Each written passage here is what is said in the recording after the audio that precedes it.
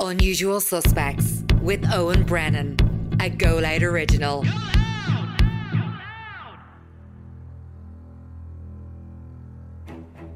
So, one evening in January 1993, it's sort of typically cold, bad weather evening in January here.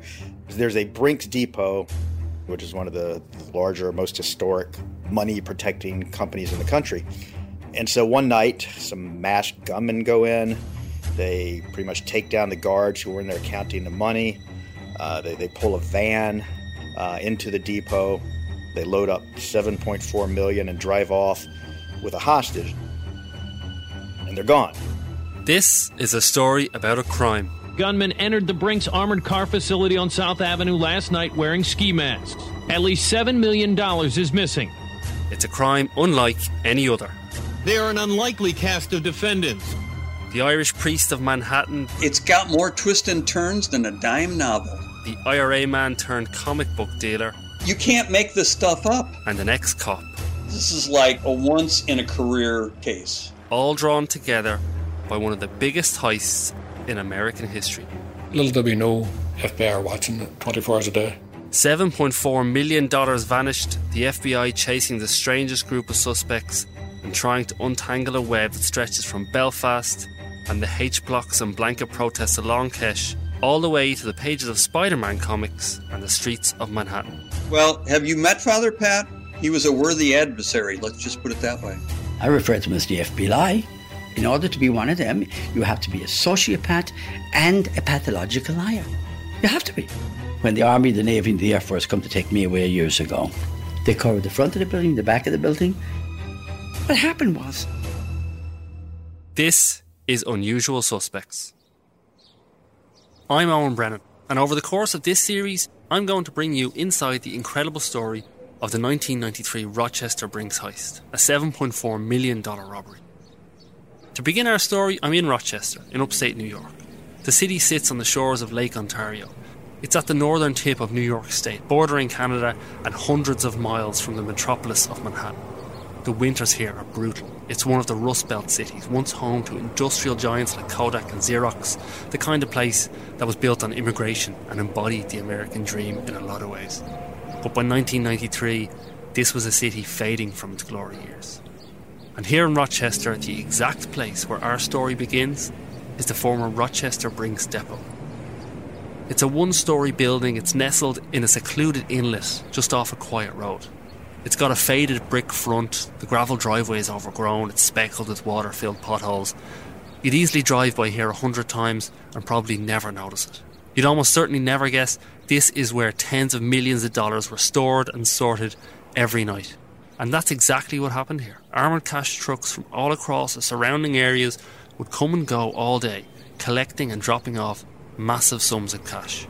It's very nondescript, this sort of block building. I don't even know if that may be the same mirror that they talked about was sort of the security mirror that you're supposed to be able to see who's looking in. We're at the depot now with Gary Craig.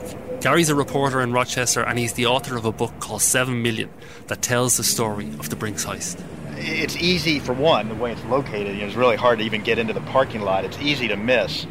And I think a lot of people had no clue that this was a Brinks depot unless you drove by and saw the trucks. And the trucks were often on the road during the day, so it was later in the day that the trucks might amass here. Another example of what they wanted to point out is the sort of level of security.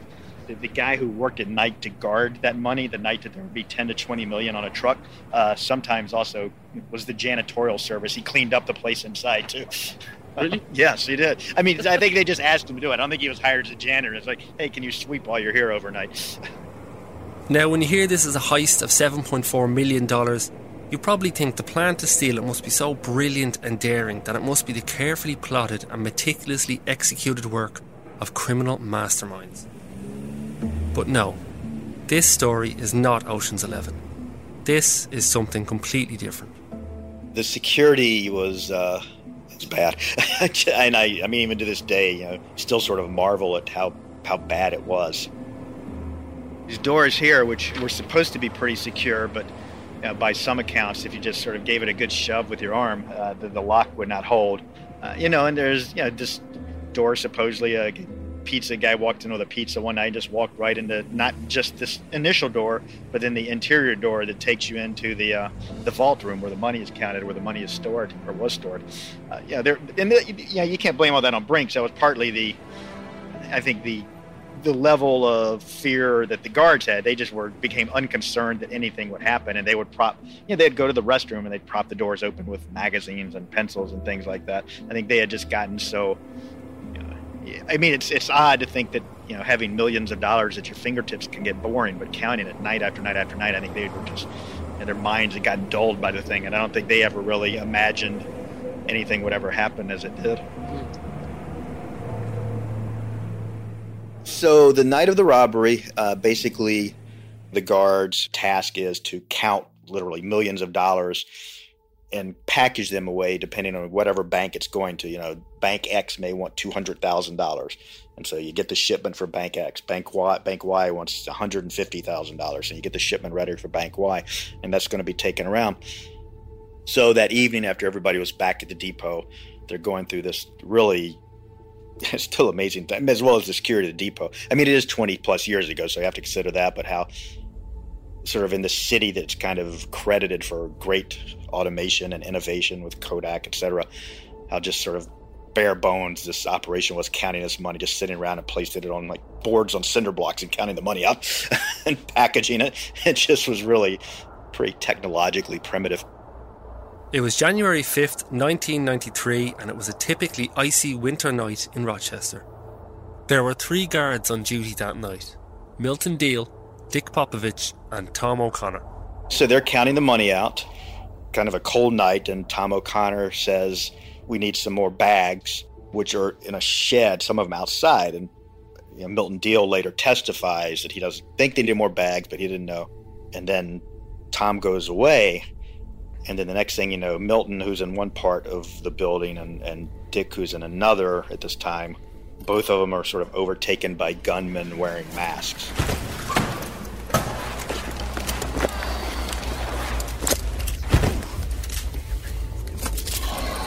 I was actually in the vault itself. This is Dick Popovich, one of the guards. And my back was turned to the door, and I was doing some paperwork. And I happened to look to the outside, and there was an individual standing there in Carhartt-type clothing, hunting equipment. His face was covered entirely, as only his eyes and mouth shown. And he had I think it was a .357, pointed it at me. Didn't say anything, just went, huh! And I knew enough to get my butt on the floor. Now, I was armed, but there was no, it'd be foolish to even try to do anything. So I laid on the floor, and he took me out of the vault and laid me next to another guy who was working in the outer room, and tied our hands behind our back, and we laid on the floor. They put our heads in these dirty coin canvas bags. But I really wasn't scared. I was concerned because all the training films that we saw, they always killed the guards needlessly, even if they weren't seen. So it's funny, but the thought that I had was, am I going to know how to die? Silly, but that's the way it was.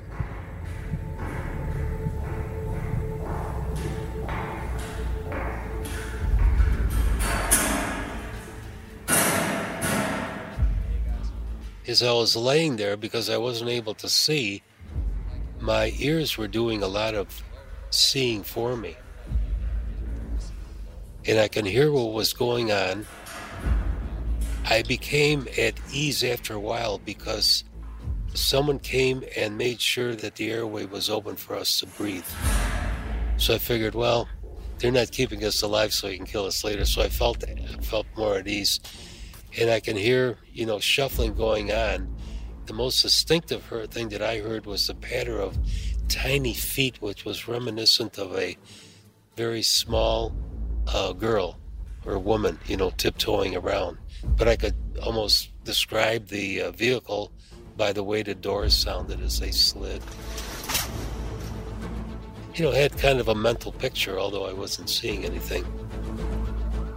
You have the FBI swarming to the scene because it's kind of there, especially if it's going to be money going across international borders, which people thought that maybe that's where it's going to go. Maybe they're going to try to get it to Canada.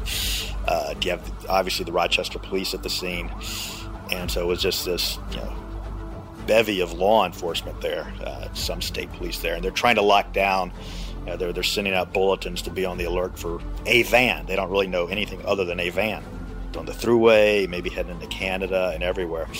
And ended up being unsurprisingly, given the amount of money that was stolen, a major investigation with tons of cops that night. As police arrived, they found 2 guards on the scene, but the third, Tom O'Connor, was missing. He was presumed to have been kidnapped by the thieves. Good evening, I'm Liz Vega. Eyewitness News is at the scene of an apparent robbery of a Brinks truck near downtown Rochester. If anyone saw anything suspicious about 7 o'clock tonight, please call 911.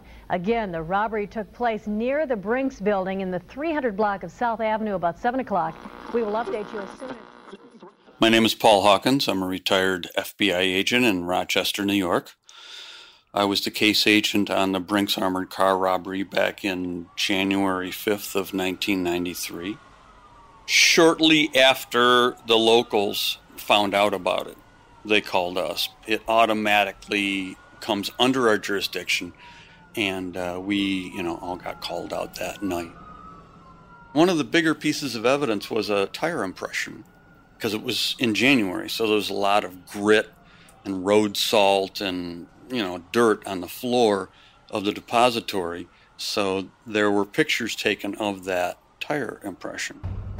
And one of the things that happened that night that really also became crucial was one of the investigators for the Rochester police took measurements of the width of the tires. And then he, that night, went over to the public safety garage, which is a big garage for the courts, the police station, the jail, and went around different vans and started just measuring the tires to try to see if he could find one that was similar measurement. And he sure enough, he found a particular type or two. The reason the van is so critical is because the 2 guards in the depository that night said there was a sliding side door van used in the robbery because it had that very unique sound when you pull it open. Because back in the 90s, you got to remember, not everybody was making, minivans back then. It was pretty much kind of like Dodge. The first manufacturer of the minivan was Dodge Caravan. Armored car robberies are almost in every instance, almost always involve an inside contact. Bill Dillon was another of the FBI agents who arrived on the scene.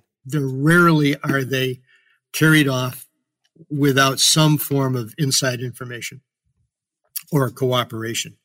And that's a given. I knew that walking into this armored car robbery, just as you would at any armored car robbery, that you start looking to see what the inside connection was, if any. The name Tom O'Connor, of course, just rang a huge bell in my mind. Tom O'Connor was the Brinks guard who had seemingly been taken hostage by the robbers. He was also a retired police officer in the Rochester Police Department. Tommy had quite a reputation, not only on the police department, but after he retired, and was a suspect in a few altercations, let's just say. Was never charged with anything, but he was always on that gray area, kind of walking a fine line. Just in talking, the guards, from what they could gather, from what they were able to hear and what they were able to pick up while they were under the control of these robbers, there was some sense that these guys were from out of town and that they were leaving to go back to wherever they came from, these robbers. And there was a debate about how many robbers there were, whether there were 2 or 3, and whether one of them could have been a woman, and all of that information. New York City had an involvement of some sort in one of the guards' minds. It was not brain surgery at all to say, if Tom O'Connor was the guard that they took with them, if there was any suspicion that New York City people could be involved in this, I think we probably ought to look at New York City, and I think we probably ought to look at Sam Miller. Sam Miller was a one-time IRA prisoner in the notorious H blocks of Long Kesh, or the Maze prison. He spent years on the infamous blanket protests, where prisoners refused to wear prison uniforms and covered their own cells with their feces. Despite the years of brutal existence and violence at the hands of prison guards, Sam was one of the very last men to leave the protests. Shortly after his release from prison, he travelled to the United States, but because of his criminal record he had to sneak into the country and he crossed the border illegally. It was FBI Special Agent Bill Dillon who had the task of finding Sam. One morning in the mid-1980s, my phone rang and it was an agent from another division whom I knew, and he called to tell me that Sam Miller was living in Rochester, New York, and he was an illegal in this country and a former provisional IRA activist. We had received information from British intelligence to our American intelligence that he was a former prisoner at Longcash and was now illegally in this country. They were looking at him, frankly, as potentially a terrorist still. That would be the British concern about him, and certainly that would then have been somewhat of a concern for us. So he gave me the information that he had been able to develop about where Miller was living, and because he would have been illegally in this country, I immediately went out to that location to see if I could locate him. So I went to the apartment, knocked on the door, received no response, knocked on the door again receiving no response, could determine that there was no noise or sound inside, tested the handle of the door, and the door was unlocked. And so, with some trepidation, I went in and I found that the apartment was empty, but was fully being lived in. And as I recall, and it was very distinctly in my mind at that point, there was still there was a pan of water on the stove that was still warm. So he hadn't been gone very long. There was still clothing. It was obviously a very lived-in apartment. There was evidence that he had been there and that hadn't had an opportunity to take or pack much of anything. Later on, Bill would find out someone had tipped off Sam just moments before he arrived at the apartment. But some of the information he was able to gather that day that seemed pretty minor at the time would years later help steer the FBI investigation of the Brinks heist. I do know from the information that I had reviewed in the rental office that he had a relationship with Tom O'Connor. Now, at that time, I really had no information about Tom O'Connor. That name meant very little to me. But he had used people as references, and he also showed someone as an employer. In the information that he had listed Tom O'Connor as a reference. Tom O'Connor contacted him and was told by checking around in the office with others who had been around longer than I, and they recognized him as a retired Rochester police officer. And so I contacted him simply to say that I was coming out to see him. I had his home address was listed on the rental information. And so I went out to his apartment immediately and asked him questions, and he refused to answer those questions without first consulting his attorney. And that as soon as he talked with his attorney, he would get back to me with his attorney's advice. But the interview at that time was over. And so I went back to the office, and later that day he did in fact call and say that he had discussed it with his attorney, and that his attorney said that he really had nothing that he could help me with. Bill Dillon is a proud Irish American, but as he tried to track down Sam Miller, he found himself discovering new layers to the Irish community in the city. And so I started actually learning from this investigation a lot more about the Irish community, and particularly the Irish NORAID organization, which was very active in Rochester, and that O'Connor and several other people were very, very active in NORAID. And NORAID had close relations with the Provisional Irish Republican Army. NORAID, or the Irish Northern Aid Committee, to give it its full title, is an Irish-American group that was founded at the outset of the Troubles in Northern Ireland, with the aim of supporting Republican and nationalist groups. NORAID has raised millions over the years in bars and ballrooms across America, and it was in cities like Rochester, with their large Irish-American populations, that NORAID found the most support. They've always insisted their fundraising was only ever used for humanitarian causes, but there were persistent accusations that the group was funding the Provisional IRA. In fact, in the 1980s, of all the branches of NORAID across America, the Rochester chapter was considered one of the most militant and most willing to do whatever they could to support the IRA's armed campaign. There were several Irish Americans in the area who were actively involved in NORAID.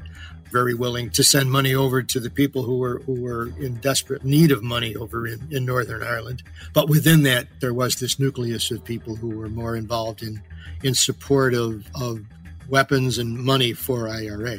A few days after his first visit to Sam Miller's home, Bill Dillon got another phone call from one of Sam's neighbours who told him someone was at the apartment. It was not Sam, but there was somebody at the apartment, and they seemed to be packing things up for him. So I, again, immediately went out there and identified the man who was there as a man by the name of Damian McClinton, who identified himself as a friend of Sam's who had been contacted by relatives of Sam and asked to come out there and pack up Sam's goods and send them to this relative. So I fully identified Damian McClinton, and then later on in investigation and the further investigation of the Norrie group, I found that McClinton was also one of that nucleus of people who was involved. A couple of years later, in 1987, the Rochester arm of NORAID would attract the attention of police when Damian McClinton was murdered. His body was found outside his place of employment at Genesee Breweries, where he was a supervisor. He'd been shot to death as he was closing the gate at the end of the workday there. And it was already winter here. And so the police were able to see where a vehicle had been parked near where Damian's body was found, and that they were able to follow the tracks of that car in fresh snow about a block away to where that car apparently was left, and another car was taken from a parking spot along a curb. In talking to the investigators for the police department, the homicide investigators and their supervisors, I learned that McClinton was dating and living with a woman who was another member of that Norrie group, who had previously been in a romance with Tom O'Connor, and that O'Connor and McClinton were rivals, so to speak, for her. And also there was some disagreement within the Norrie group that McClinton was blaming O'Connor for, and O'Connor was blaming McClinton for. So there was friction within the group, as well as this relationship that was causing great problems between the two men. And so O'Connor became immediately a suspect in it, and the only reason why they had to abandon him ultimately was he had an alibi which was unshakable. Tom's alibi was that he had been with a close friend that night. They were sitting in a car outside a mall or a shopping area near O'Connor's home, talking about old times. Tom O'Connor was never formally named as a suspect in the murder of Damian McClinton, but his alibi left many in the Rochester Police Department suspicious. He still had friends on the force, but many cops in the Rochester PD had strong views on Tom O'Connor. People who knew him felt he could be a very dangerous man. Pretty soon it became clear Sam had left Rochester and most likely headed south to New York City, where he had seemingly vanished into the crowd. Bill Dillon kept searching for him, but that day at the apartment, when Sam had escaped moments before Bill arrived, that was as close as he ever got.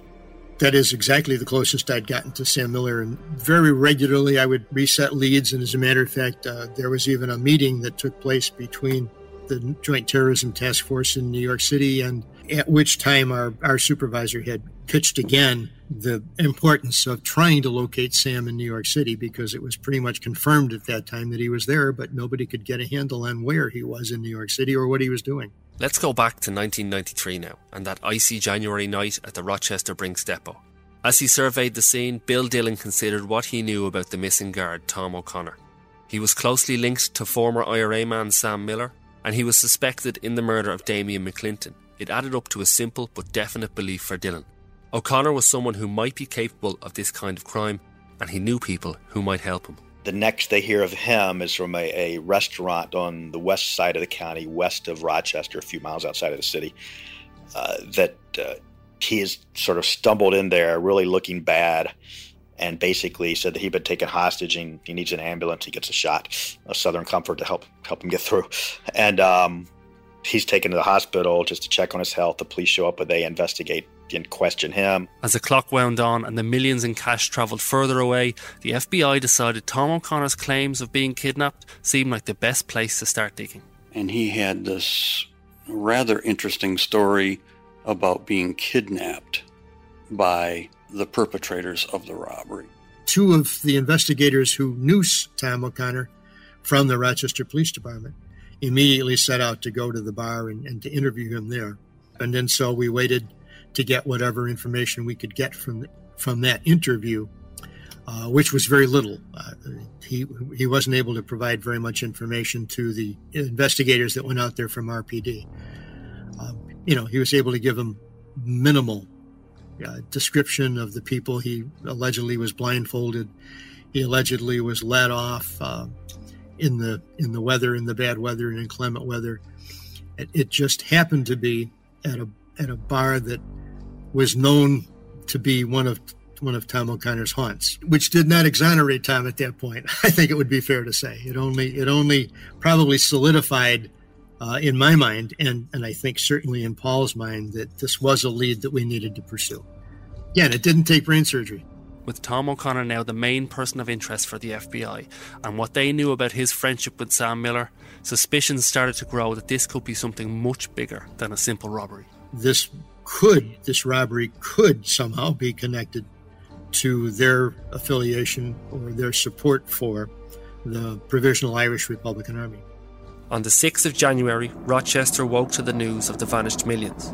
State police helicopters flew over the South Wedge area this morning as authorities took aerial photographs. Authorities combed the woods searching for tire tracks or an abandoned vehicle, while investigators looked towards New York and maybe even Ireland for answers. I had never had a case that was unraveling in front of my eyes like this. Were the millions in cash set to find their way to the Provisional IRA? Now I've got this case where it's unfolding in real time in front of me. So it's like I'm already falling behind. And what can I do about it? One thing was clear. To begin to unravel the mystery, they had to find Sam Miller.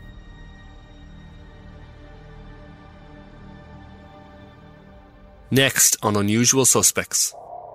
His reputation preceded him just because of the fact of what he had been through.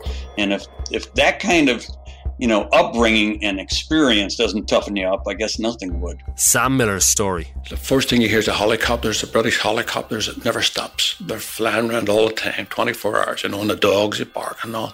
And your heart's just thumping, in your heart, and you're just thinking, what the hell is this place, From the troubles in Northern Ireland to years in the notorious cells of the H blocks. We're in a wee tiny cell. It's covered in your own shade. Maggots everywhere. The stench is unbelievable. There's no air. There's no sky, there's no nothing. Terrified. Panic, That's why I don't fear death, because I've already went through hell. And how it all led him to the United States. I'll admit that, and they know it. When I got out, I was a very, very dangerous man. Unusual Suspects is produced and presented by me, Owen Brennan. Sound production is by Lachlan Hart. Siobhan Walsh was production assistant. A special thanks to Rochester Democrat and Chronicle reporter Gary Craig, who you heard in this episode. His book on this story is called 7 Million, and it was a huge help to our production. Unusual Suspects is a Go Loud original.